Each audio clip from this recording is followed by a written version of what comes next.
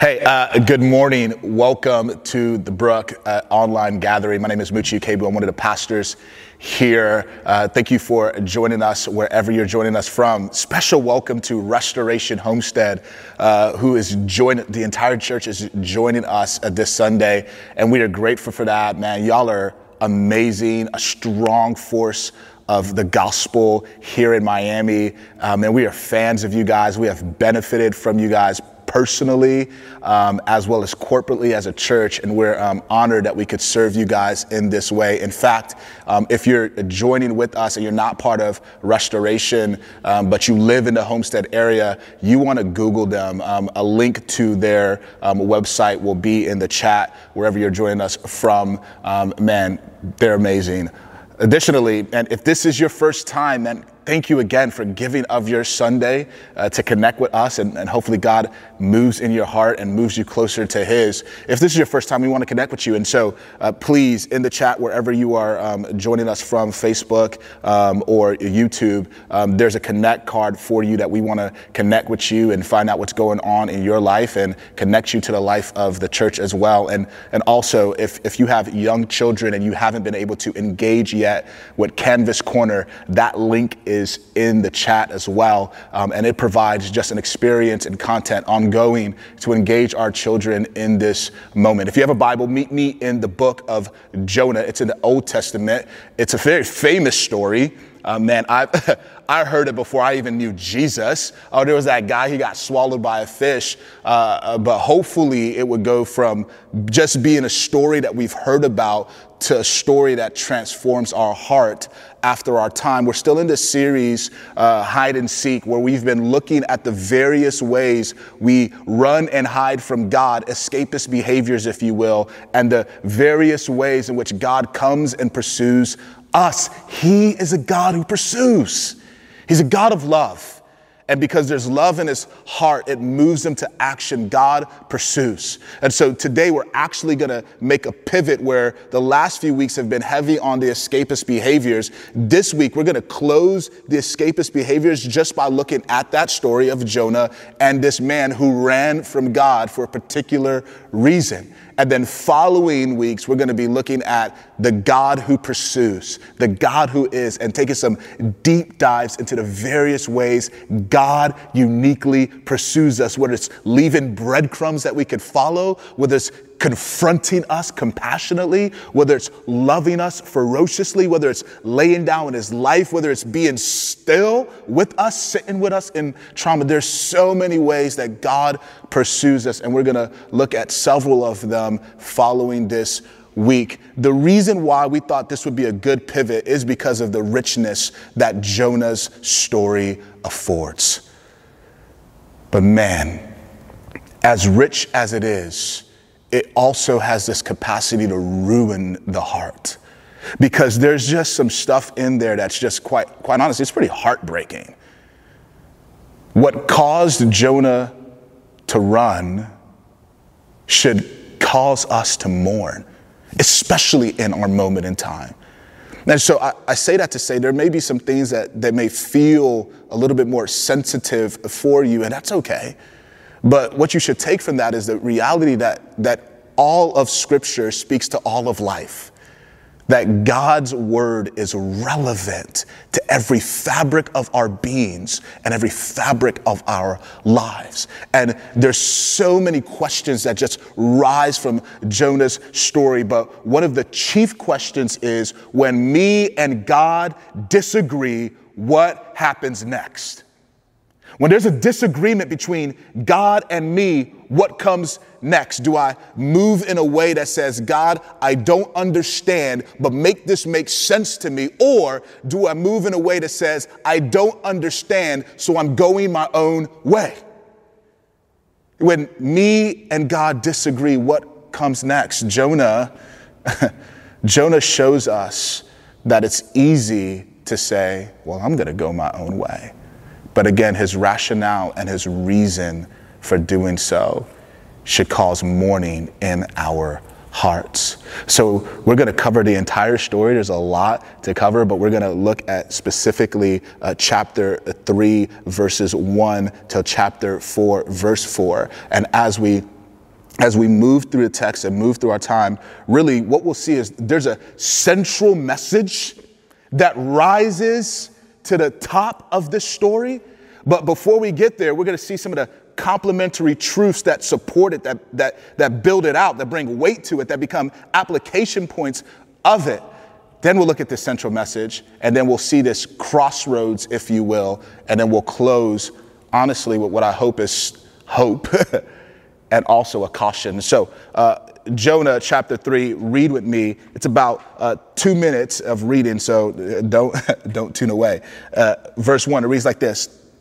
Then the word of the Lord came to Jonah the second time, saying, arise, go to Nineveh, that great city, and call out against it the message that I'll tell you. So Jonah arose and went to Nineveh according to the word of the Lord. Now Nineveh was an exceedingly great city, 3 days' journey in breadth. Jonah began to go into the city, going a day's journey, and he called out, yet 40 days, and Nineveh shall be overthrown. And the people of Nineveh believed God. They called for a fast and put on sackcloth, and from the greatest of them to the least of them. The word reached the king of Nineveh, and he arose from his throne, removed his robe, covered himself with sackcloth, and sat in ashes. And he issued a proclamation and published through Nineveh, by the decree of the king and his nobles, let neither man nor beast, herd nor flock taste anything. Let them not feed or drink water, but let man and beast be covered with sackcloth. Let them call out mightily to God. Let everyone turn from his evil way and from the violence that is in his hands. Who knows? God may turn and relent and turn from his fierce anger so that we may not perish. When God saw what they did, how they turned from their evil way, God relented of the disaster that he had said he would do to them, and he did not do it. Chapter 4, verse 1. But it displeased Jonah exceedingly, and he was angry. And he prayed to the Lord and said, O Lord, is not this what I said when I was yet in my country?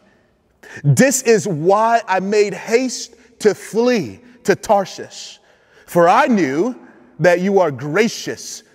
You are gracious, God, and merciful, slow to anger, abounding in steadfast love, and relenting from disaster.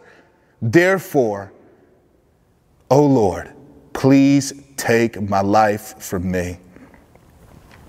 For it is better for me to die than to live.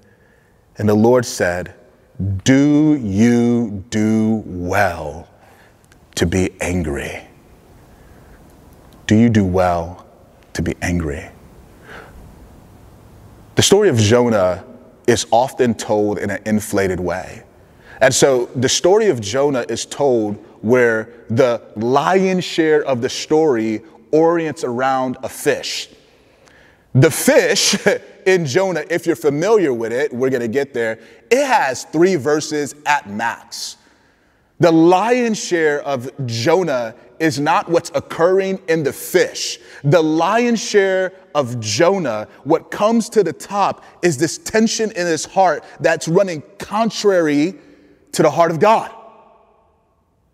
But there's a lot of truths that rise alongside that, truths that are necessary to identify because they really, again, they bring weight to what's taking place here. One truth that rises alongside this central message is this idea that all people everywhere are accountable to God.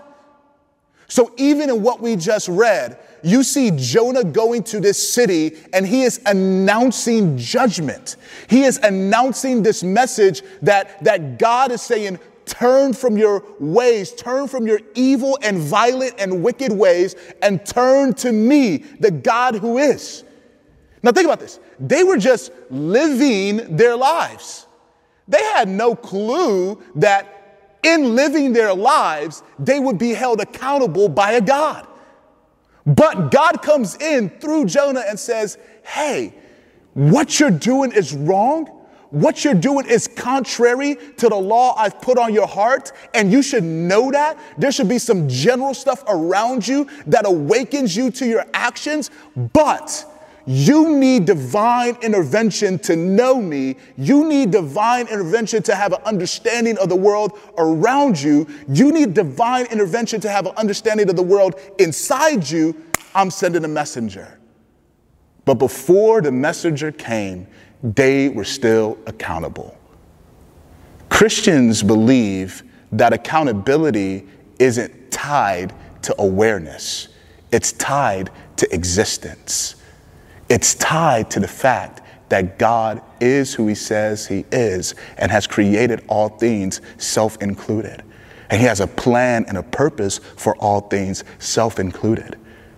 And we go astray from that plan and that purpose from all things. And we're accountable. And so what rises to this is this reality that all people everywhere are accountable to God. But another thing that rises alongside this central message that we're going to get to is not just that all people everywhere are accountable to God, but it's God's care, concern, and power for and over all things. Like God has unique, intentional, special care and concern, and then exerts power for and over all things. What's fascinating is if you get to the end of this story, it ends with God rebuking Jonah, because like we saw, Jonah did what God told him to do, but he ended up very angry, exceedingly displeased, frustrated, grieving, lamenting. And then he ends with this conversation with him. And at the end of that conversation, God says this, yo, there's 120,000 people in Nineveh that don't know their left from their right. Now, that's not to quantify how many people are actually in the city. It says that it's a 3 days journey to cross the entire city.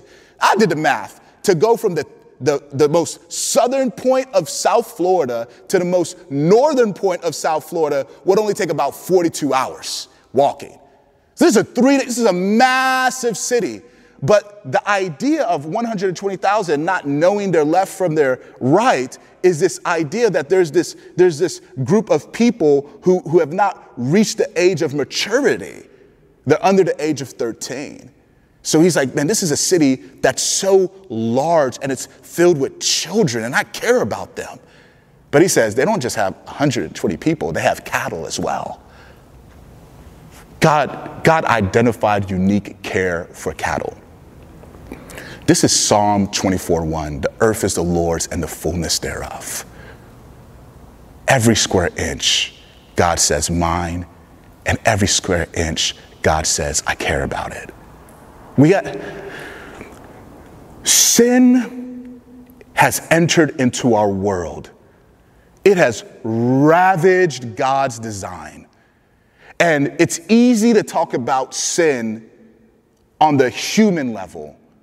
But sin doesn't just stain the soul, it stains creation. This is why Romans says that all creation is groaning, eagerly waiting to be renewed, waiting to be freed from the stain of sin. This is why Revelation will ultimately say that I saw a new heaven and a new earth coming down, transforming the world that we're in.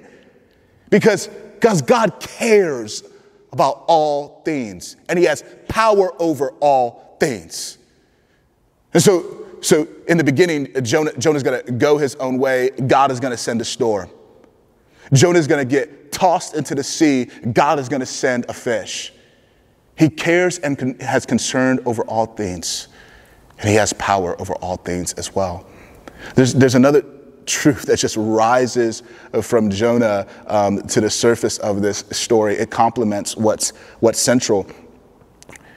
It's this amazing grace in the midst of atrocious disobedience Amazing grace in the midst of atrocious disobedience. If you look at Jonah chapter 2, you have the prayer of Jonah. Man, it is a rich prayer. In fact, it's going to be our benediction at the end. Don't leave. It's full of theological precision, unfolding attributes of God. And what's fascinating is Jonah's words communicate that he understands that him being in the belly of a fish is grace. He says that the waters were crashing over me. I was drowning. The seaweed was at my head. Yet you rescued me when I cried out to you. You gave me grace. How did Jonah get into the ocean? Because he ran from God. God said, go and announce this message because the evil of this great city has risen to me, but I want to care for them. I want to bring them into relationship with me. I do not want to cast them aside. I want to carry them into my heart. Go tell them. Jonah says, no. He runs away. Disobedient. Yet God pours out amazing grace. Amazing grace in the midst of tremendous disobedience is the hope that melts the heart. Because it says we don't have to get it all right or figure it all out before God steps in to help. There's another truth that rises to the surface. It actually is seen in his prayer and in Jonah 4, verse 4. It's this truth that is unsettling to me. It's this truth that should be unsettling to you. It's this idea that we can articulate truth well, yet still apply it poorly. We could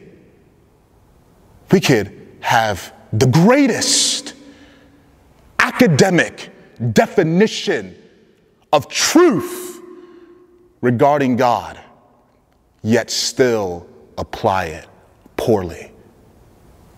All throughout Jonah's prayer in chapter 2, he's just laying out bombs. God, you control all of this. God, you are gracious. God, you hear me when I cry. God, you have salvation in your hands, and your hands alone have it. God, you are powerful. He is just articulating all of this rich, beautiful truth. And then you get to the end after he wakes up and responds back to the word of God rightly by obediently acting on what God says. He says in Jonah 4:4, God, this is why I fled. This is why I left. I left because I knew that you were a God who was gracious, merciful, slow to anger, abounding in steadfast love, relenting, turning away from disaster. I knew that you were a God that delighted in mercy, not judgment. I knew it. I knew that you were a God who was patient.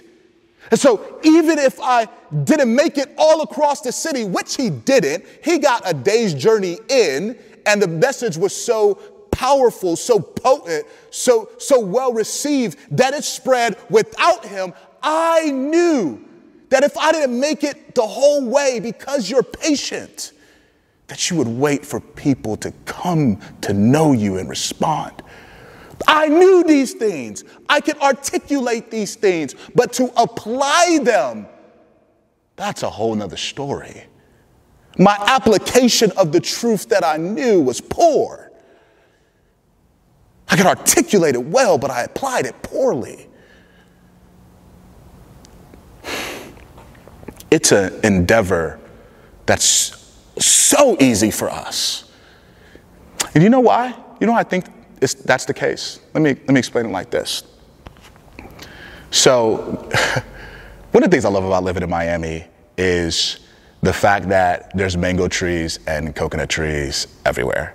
And again, I joke around, but if you have to go to the store to buy mangoes, you may need to know if you have friends or not. Like, evaluate your friend circle, because everybody knows everybody that has a mango tree. It's like 7 degrees from Kevin Bacon, right? 7 degrees from a mango tree or a coconut tree. So anywho, we hope to buy a house closer to the building here in Little Haiti. And I've been plotting in this COVID space. I'm like, I wonder if I could just chop my tree down and then take it to wherever I move. And so I've done research on it, because I was like, I could just take a seed from this and plant it in the ground. That seems like it'll take a long time. So could I just chop it down and transplant it? Is that a viable option? It turns out it is. It turns out that you could kind of semi-graft trees, and you got to wait a while before, the fruit blooms, but you could do it. And it's a shortcut than actually having to take the seed and plant it into the ground and let it grow from there. The way we treat truth in most Christian spaces is like the way that I would move my coconut tree. I wouldn't spend time planting seeds in the ground and letting it grow naturally. I would artificially rig it so that I could benefit from it quicker. The Word of God, which is the container of truth, is a seed that burrows deep into our hearts. But often in our Christian spaces, we just parrot people that sound good, that talk well, that are more articulate, that are more compelling, and we just take tweetables and quotables and then we attach them to our hearts as if that's the same as having the truth of God go deep inside our souls. And when doing so, all we show is that we could repeat words well, but not reproduce fruit that changes. And if I may, what I've noticed is that repeating words well, articulating truth well, but then applying truth poorly is the very heart of hypocrisy. And hell is filled with stories of people whose hearts have been hardened by Christian hypocrisy. That they've seen a disconnect between what people who represent Jesus say and then how they go about and apply what they say. It doesn't remove accountability. Again, all people everywhere are accountable. But it should cause us to be a little bit more concerned and thoughtful with the way that we engage with truth, that we see truth as not a tool that we use to act, but it's a seed that's planted in our hearts to transform. And then the fruit from transformation is love. All of these rise to the surface, but they supplement the central weight, which is attention. He ran because he did not want certain type of people to receive the mercy of God. In Jonah's mind and heart, there were certain people who should have been excluded from receiving God's heart, receiving God's mercy, receiving God's compassion. Now, his rationale isn't weird. Like, the Assyrians were not great people. In fact, they didn't just march across the known world at that time conquering. They marched along the known world at that time colonizing. So they would take over a place and they wouldn't just subjugate the people, they would subjugate the people's cultures. They would say, you can't believe this anymore. You need to assimilate forcibly into our way of life. Not only that, not only did they just take over, they tortured. Like Assyrian kings would have the bodies of their victims flayed, skinned alive, and then hung as a deterrent of what would happen if you didn't fall in line with the Assyrian way. They were wicked. They were wicked. Now, historically, where Jonah is intersecting with them is them in a weakened state. These wicked people were in a weakened state. And it seems to be that in their weakened state, though they were more violent, they were also more open to receive from God. God sends him. And Jonah's like, you want me to do what to who? No. But the central message that is undeniable is this: God's heart isn't just for those we deem as us. It's for those we see as them. God's heart isn't just for those we deem as us. It's for those we see as them. Jonah's ethnocentrism is an anthropological term that communicates when your ethnicity, your culture becomes central above all other people's cultures and ethnicities and backgrounds and heritages. And you start to interact with them in a way that diminishes who they are inherently. Ethnocentrism. Jonah's ethnocentric worldview was contrary to the covenant God made with the people of God, Israel. Genesis 12, God calls out this man, Abram, and he says, I am going to bless you uniquely. I am going to grow your family. I am going to grow your people. Count the stars in the sky. You can't. That's how numerous that your family is going to be. I'm going to bless you. There's going to be this unique relationship that you're going to have with me, Abram. Just walk with me. Walk with the relationship with me.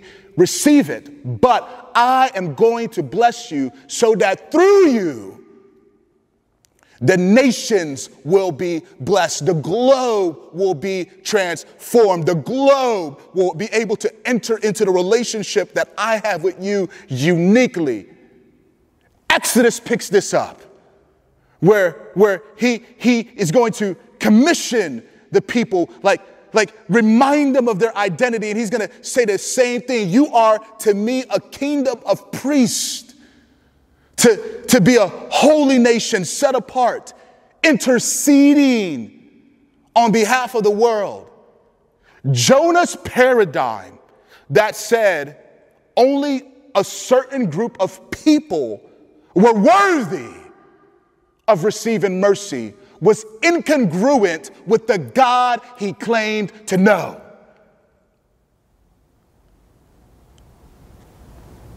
Central message is that God's heart isn't just for those we deem as us. It's for those we see as them. Jesus modeled this heart wonderfully. He embodied it, but then he expressed it in an amazing way that becomes a model, reaching over cross-cultural social barriers for the sake of someone having life. Even in Matthew, he's going to mention this story, and the way he mentions it is fascinating. He is going to say, the men of Nineveh are going to rise against this generation in judgment because the message was simple and they repented. They turned from their hearts because they were like, wait, there's a God who cares about me and I'm accountable to him? And they turned. And it came from this man, Jonah, this reluctant missionary. Someone greater than Jonah is here. Jesus modeled it wonderfully. Nevertheless, every human will have what the text, I think, identifies as Joppa moments. Joppa is an interesting space. It's a port city.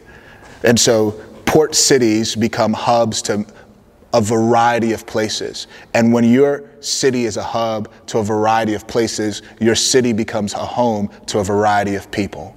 So Joppa was this diverse city, yet Jonah went there to run away from God, to get on a ship and flee to Tarshish. I got to get away from the call of God. I got to get away from his word. I got to get away from what he's asking me to do. There's a conflict with my heart with what he's asking me to do and what I really want to do. Me and God are disagreeing, so I'm doing my own thing. And at Joppa with Jonah, ethnocentrism ruled the day.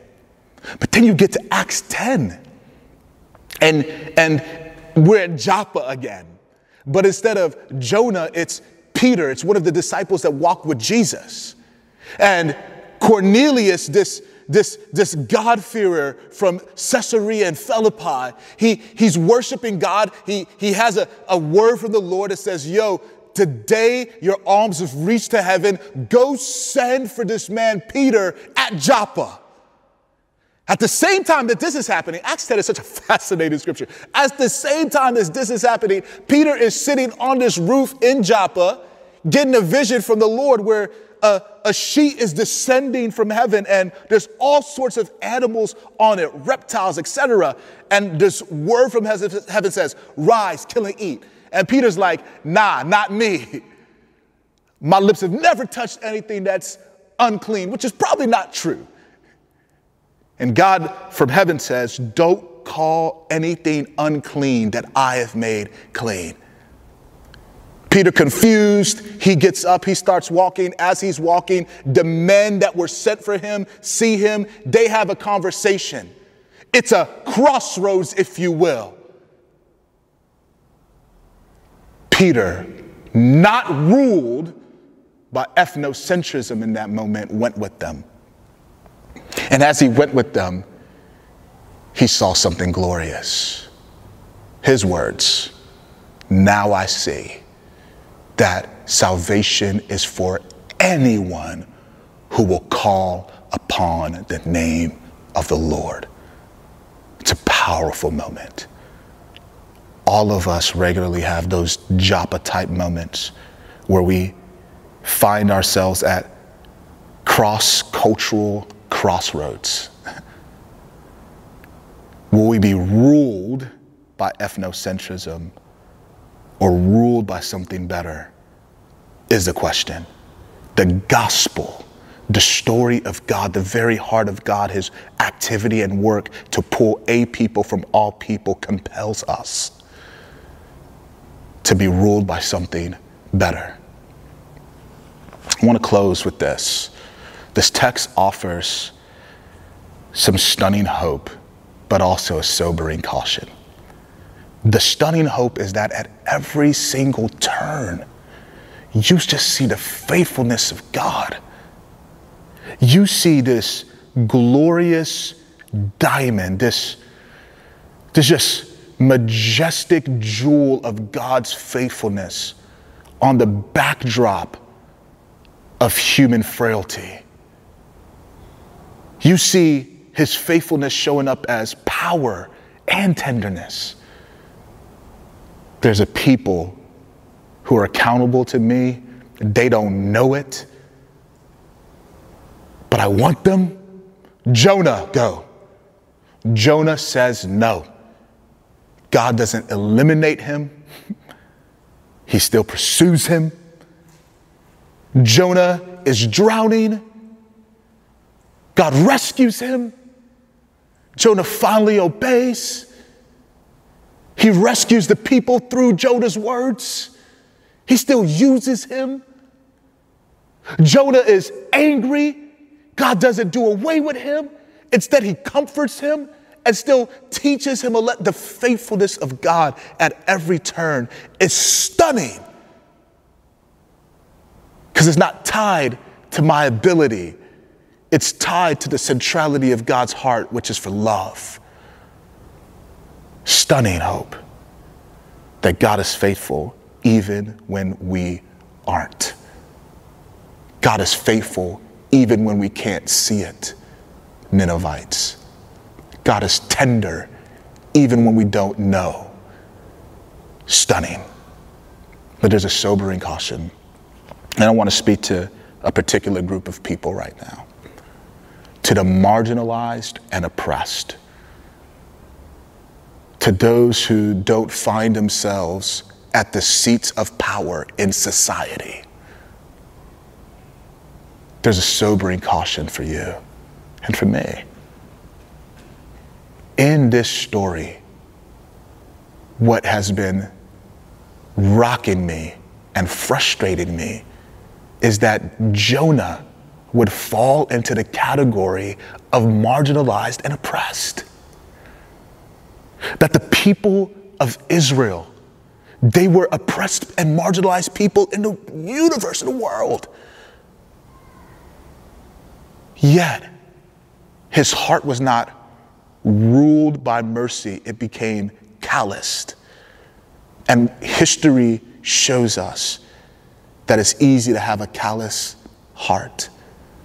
So as a sobering caution, if you find yourself in a space where it seems like you're at the whims of everybody else, be careful of a callous heart that shows up as desiring retaliation more than restorative justice.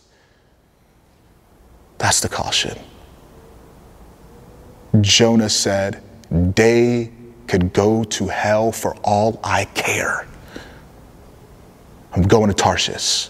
Let them die in their sin. Wicked.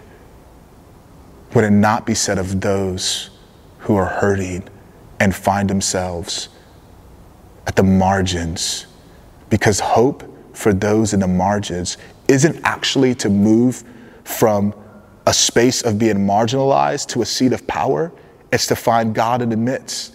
It's to see that there's a God who sits with people who are vulnerable and forgotten.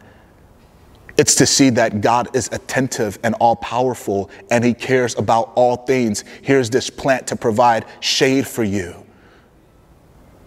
It's to see that God cares not about all things in the here and now, but about all things in the world to come. So let me not just provide shade for your body. Let me not just sit with you in this moment, but let me deal with your soul. It's to see the God who is, and to see his heart of mercy and love and be wrecked by it. Would that story move us closer to explore and know God, especially in moments where it seems like hypocrisy is dimming his beauty? Would you pray with me? Father,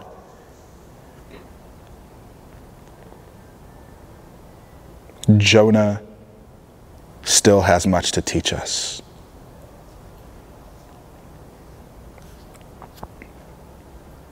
Would we soak in your word? Would we linger in stories in the scriptures? Would we allow your spirit to unfold the richness of your word and how it tells us about who you are? It tells us about ourselves. It tells us about the world around us. It awakens awareness to grow deeper affections. God, I pray that this week we would actually take a moment to just dig in Jonah and wrestle with the idea that your heart isn't just for those we deem as us, but it's for those we see as them. Oh, would we wrestle with that? Would we wrestle with the idea of whether or not we have a large enough view of your mercy, a large enough view of you, a large enough view of what you're doing in the world, in history, for your name's sake. And with the point of wrestling, bring us to a place of faith where you and I may disagree, God, where it feels like we are not on the same page. I don't go my own way. I go closer to your heart. Would that be true of us? In your name we pray, Jesus. Amen.